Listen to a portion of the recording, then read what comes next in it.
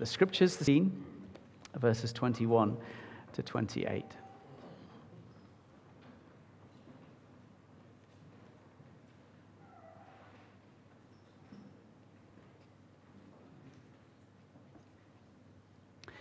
They preached the gospel in that city and won a large number of disciples. Then they returned to Lystra, Iconium, and Antioch, strengthening the disciples and encouraging them to remain true to the faith. "You must go through many hardships to enter the kingdom of God," they said. Paul and Barnabas appointed elders for them in each church, and with prayer and fasting committed them to the Lord, in whom they had put their trust.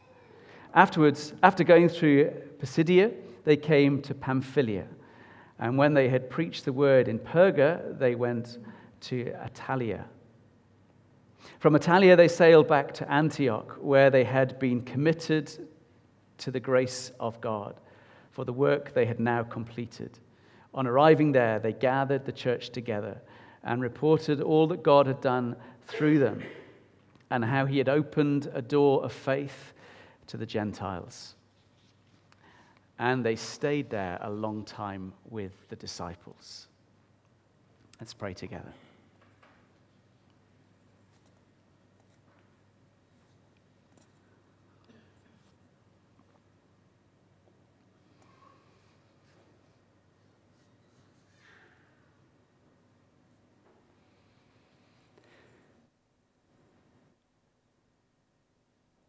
Jesus, we read of Paul and Barnabas, and indeed the gathered churches of those times.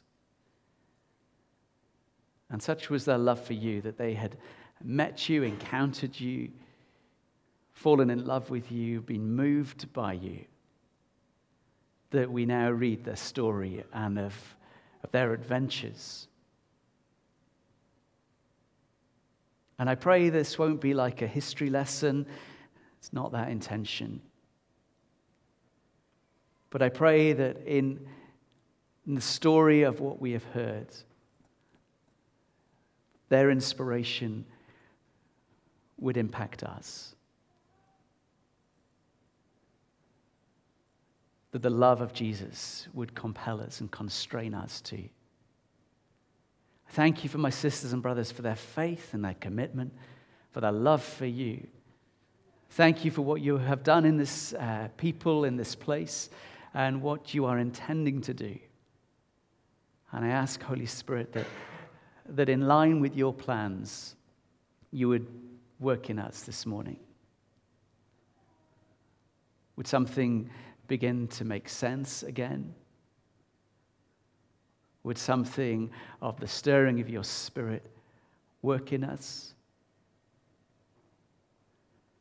And the outcomes of this time bring transformation to us in this world onwards from now.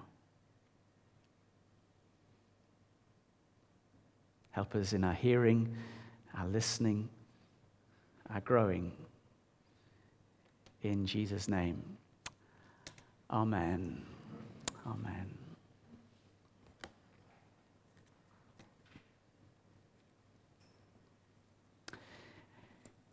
It seems a little bit like a travel log, this story. They're moving from place to place to place. If you have one of the benefits of having a paper Bible, we do love the electronic versions, the immediacy, and be able to search things. But one of the things that paper Bibles usually have at the back is a map.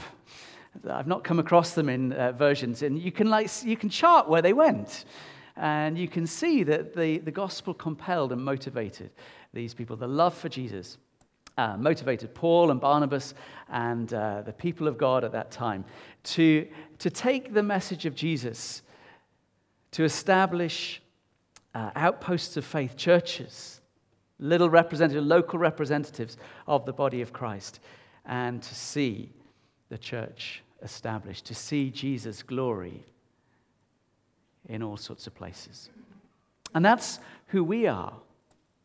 The same mold, the same character, the same call and commission of God upon them is upon us. We believe in the same Jesus.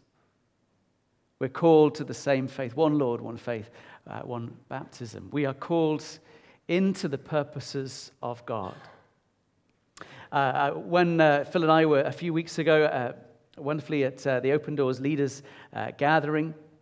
We were really blessed by helping us think a little bit about aspects of the world church, the persecuted church, of things that we can learn and gather from in this ongoing commitment. We are praying for the persecuted church regularly, for our sisters and brothers and partners in mission, wherever they happen to be, as well as locally. And know that sometimes it's not an easy story to hear. Sometimes that it's a challenging story. Sometimes it can kind of weigh heavily on us and think, gosh, this is hard work. But reminded it's worth it.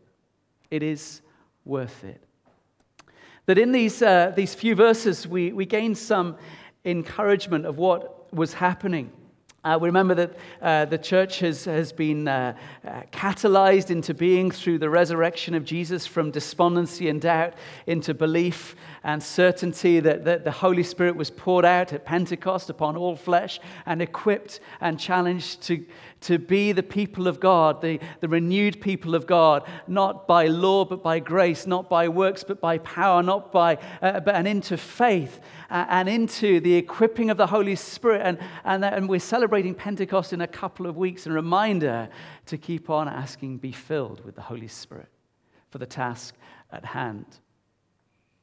And we see just in these couple of verses, as the church has expanded and grown, as the border, so to speak, of the impact of the gospel is broadening and broadening and broadening from Jerusalem, Judea, Samaria to the ends of the earth, the power of God at work.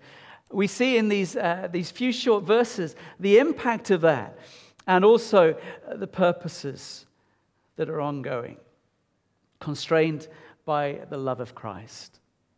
I celebrated a birthday this week. Some of you know that, and that isn't a plug for you to wish me happy birthday. But I do find that in birthday moments, it's a good moment to kind of reflect on the year, to look back, to remember how old I am. My godson wrote me a card and said, "Are you 46 or 47?" He couldn't remember, and I was a little bit rude of him. But anyway, I said I'm the younger of those. And also, I was asked the question this week as I met someone yesterday, just in talking about what I've been doing of the number of years that I've walked with the Lord now. And it's a time to sort of stop and reflect and think, how has the Lord been at work this year? And what is he doing? And what am I committed to in going forward? One of those things as I've been sitting and dwelling and praying is I want to keep on growing and knowing the love of God. The love of God. It is the compelling thing in life. It's shaping and it's creative and it's disturbing because it goes deeply into who I am and what motivates me. It's compelling and life-changing because it goes deeply into who we are as a church, of what it means to be God's people. What do I mean? Well, I've been reading in my kind of quiet times through some readings, some thoughts from an author that I do like, but he has a different perspective on faith. A guy, an American theologian called Walter Brueggemann. He's great. He's an Old Testament theologian. And I've been reading through these readings, and it's been really helpful in reminding me and shaping me of how deep the love of Jesus goes. In some of the readings from the New Testament about how I'm being stirred in my love for Jesus, my love for my neighbor, to love God with all my heart, mind, soul, and strength, and to love my neighbor as myself. It trips off the tongue. It's one of those great commandments that we learn. But how profound it is to work that out in the daily life, isn't it? My mum was here this week to celebrate my birthday. And every time I meet her, I have to remember to honor my mum and love her. She's not very good with IT, so she won't listen to this online. So I can say, I can say that. If I ever have a bubble of holiness, my mum comes and it bursts. But you know, as I've been reading and praying, I've been thinking, Lord, help me to love my mum. She's great. She is great. Honestly. I want to love her more. I've been reading through the Old Testament and reading again the heart of God. This morning from Leviticus about how to trust God for provision through the year of Jubilee, but also of how God will provide, of being still, of being resting, of allowing God to be God in our lives, of not just seek and strive. To care for the poor and the refugee, to care for the outsider, to treat the stranger with great hospitality. The love of Jesus compels us as a church, and the impact of that for a nation. I've been reflecting on that, and I've been thinking about how we continue to do that, how we take these most key and foundational things and live them out. Not just gathering on a Sunday, but the heartbeat of living in every day. That in this short story, the love of God, the love of Jesus, is motivating and filling the experience of all the believers. We hear of two, Paul and Barnabas, but it was a community of faith. That in this story, we hear that they are strengthened. They strengthen the disciples and encourage them to remain true to the faith. To strengthen the disciples and encourage us to remain true to the faith. This is really important for us. That we are to be strengthened. If you're into fitness regimes, you start and you work up. If you want to know more about it, Zach does a whole lot of personal training and he can help you become strong. And he'll give you a plan of action and a goal to work towards. For us as disciples, for us as a church, to be encouraged as disciples to be strengthened and remain true. We are in an age where there are all sorts of challenges to faith. You know that. You can read the papers, you can listen to podcasts, you can hear the challenge of what it means to believe in our nation, in our age. We want to keep encouraging and strengthening each other in the faith. We want to keep encouraging others by gathering together, by sharing the Lord's Supper, by hearing the story of what God is doing. I'm really well aware as we gather, we were just praying about it this morning, that we come and we've kind of looking reasonable on a Sunday morning that we come. But I know that behind how we are presenting to one another, there are all sorts of issues in the heart and the mind that are going on. Aren't there? Circumstances, situations, problems, doubts, realities, that secrets even that are weighing heavily upon the heart and mind. And the nature is that sometimes when we feel constrained, that is unshareable, unspeakable, that we carry that burden alone, that it tends to wear us down. There's something about being the people of God, being in faith together, that with courage and boldness sometimes as we share what the reality is about, that we can draw together and pray and support each other and encourage each other and strengthen each other. Because on our own, it's really, really tough. A phrase that Ruth Rice helped us with, and we've been using a little bit, is we do genuinely want to be a church where it's okay not to be okay. That isn't denying the gospel, but it's being real. But also to take seriously the scriptures and the story of faith, that we should strengthen the disciples, that's us, and encourage us to remain true. To help confront the issue or the doubt, of not to be knocked over by it, but to work together, sharing together, calling on God together to help us through it. Verse 22 helps us in that loving of Christ, loving of God, or compelled to know what we believe, to grow in that.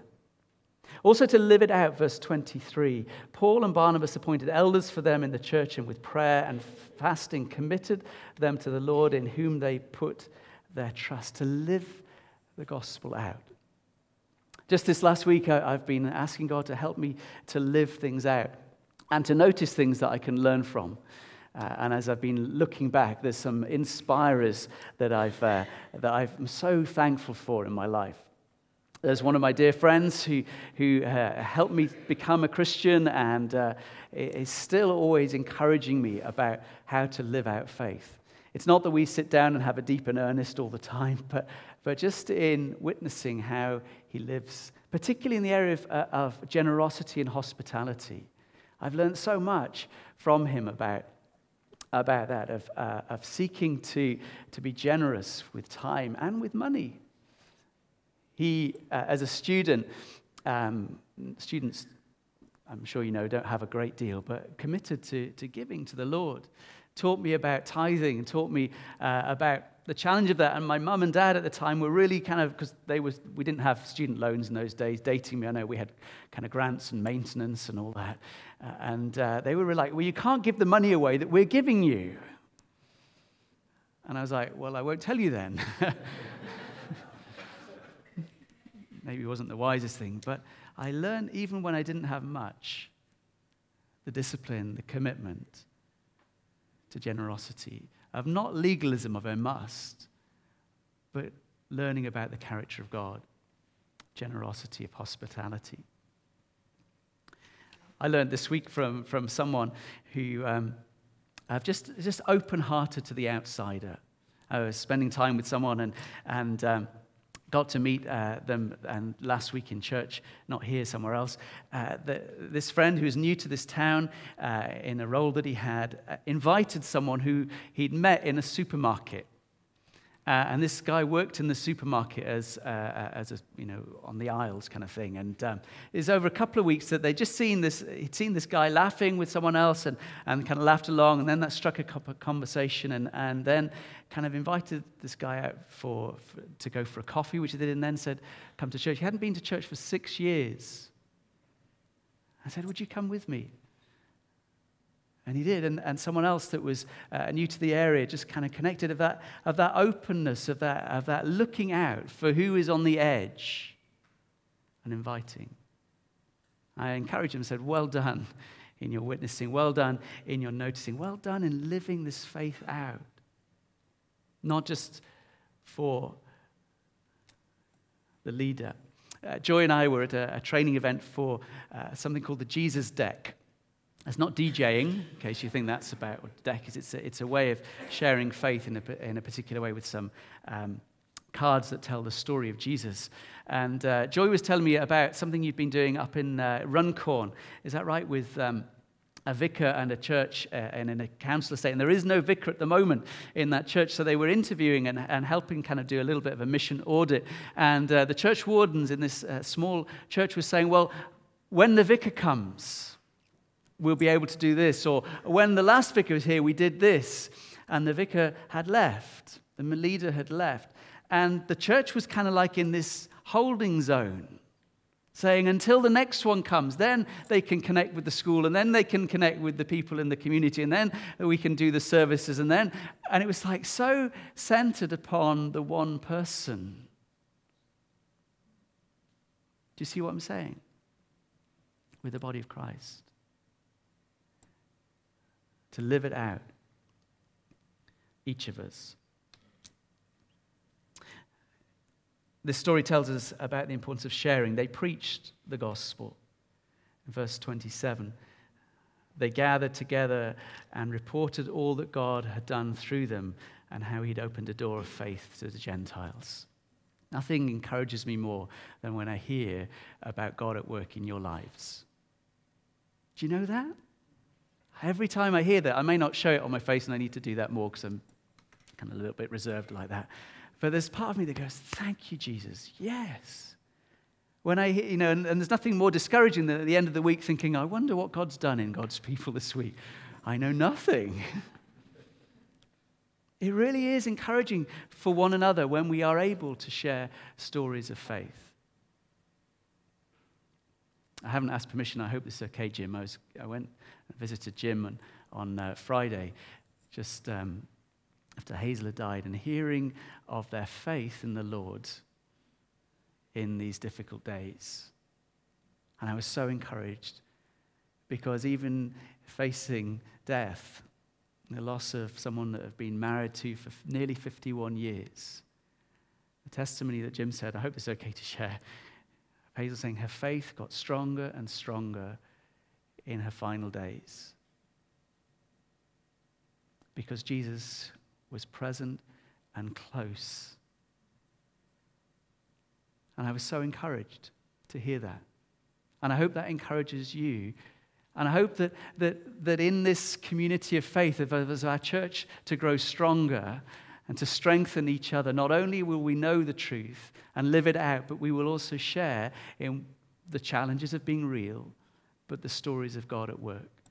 And it may seem to you just slight and insignificant, but it's the story of God at work. Every time it comes to baptism, people say, well, I've not got much to say in my story. You know, there's some people, I was talking to a teenager recently, and they were saying, I haven't had one of these stories of going a long way away. I've just kind of known Jesus through my life. From being really little, I've been brought to church, and he's been a feature of my life, and now here I am, and I want to think about baptism. But it's not very exciting, is it? I go, yeah, it is. It's Jesus at work. I thank the Lord that there are young men and women growing up in a community of faith who haven't had to go through the awful places and have a whole lot of brokenness to repent of. And God is gracious to every one of us. I do encourage you, if you can, to share something of faith together, something of what the Lord is doing, whether that's in house groups or over coffee, of just speaking of it. And we're not very good at it. We kind of feel like blowing our own trumpet to say, let me tell you what God's been doing this week. Sounds a bit like grand. Who am I to say that? Have permission. Have permission. Or you read something in the Bible that made sense, or there was an opportunity to pray with someone, or there was a moment where you took a step of faith, of courage. Let me tell you about it. Or ask someone, but without kind of making them feel guilty. To preach, to share the story, and to share a testimony. To be committed in these disciplines and to pass on what we know. Someone said it like this: blessed are the cracked, for they will let the light in.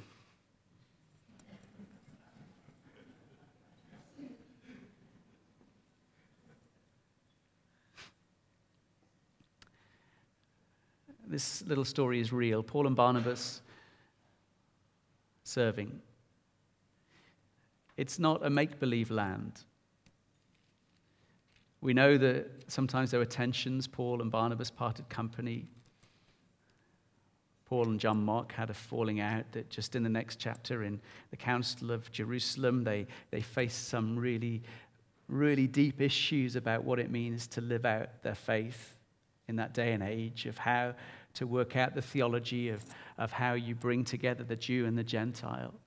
We're in that place in our church life of how we wrestle with some deep questions of our day about end-of-life care and beginning of life and ethics and artificial intelligence.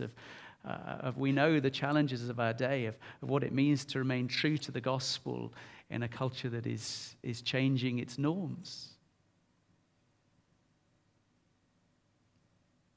Brexit or not? Same-sex marriage or not? It's not that we live in a funny bubble and these aren't real issues. But in the midst of this, in the midst of our journey, we are called to this eternal task of the gospel, the good news of salvation, of sharing our faith, of passing it on, of contending prayerfully in unity, in commitment to the Lord and to one another, and wrestling through the culture in which we live, mindful of the love of Christ which still compels. Of being real in the reality of our living in the ups and the downs, and to be looking for the kingdom of God coming. At our AGM last week and at our vision meeting, we talked about something the Lord is stirring within us to seek to reap a harvest. Prayer is really vital in that. We were praying about that this morning, of Jenny encouraging us of the timeliness of praying individually and together. As churches across this nation, with the Archbishop's message, Thy Kingdom Come, this prayer initiative towards Pentecost, of praying, Lord, let there be a change in our nation. Let there be a return of people to Jesus, repenting and believing in the Lord. I pray you join in that for us, with us, praying that as we look for in this next kind of 12, 14 months towards the Alpha courses, the kind of faith goal of, wouldn't it be great to have 50 guests on our 50th course? And as Betty reminded us at the AGM, what about 49 on the 49th? If you're saying it's up to Phil and I and the leadership team, we might get a few, but together. And we don't want to get to 2019 and go, oh gosh, this is a really big ask now. But it starts here. It starts here in bringing Jesus to the front and center. He is, I know, in your lives. But to speak of him easily, to pray, to share that faith, to show it, to live it out. In the events coming up this week, it's part of that plan to be witnesses, to share our faith, whether it's in Soul in Camden or Messy Church or our open air, or like my friend, to invite someone to something. It takes a bit of guts. But I'm thankful for the story of Paul and Barnabas, who were gutsy. And I thank you for you guys, for your gutsy too. And I pray that as we come to the table of remembrance and of commissioning, of grace and calling, the Holy Spirit would do a fresh work in us. Should we pray together?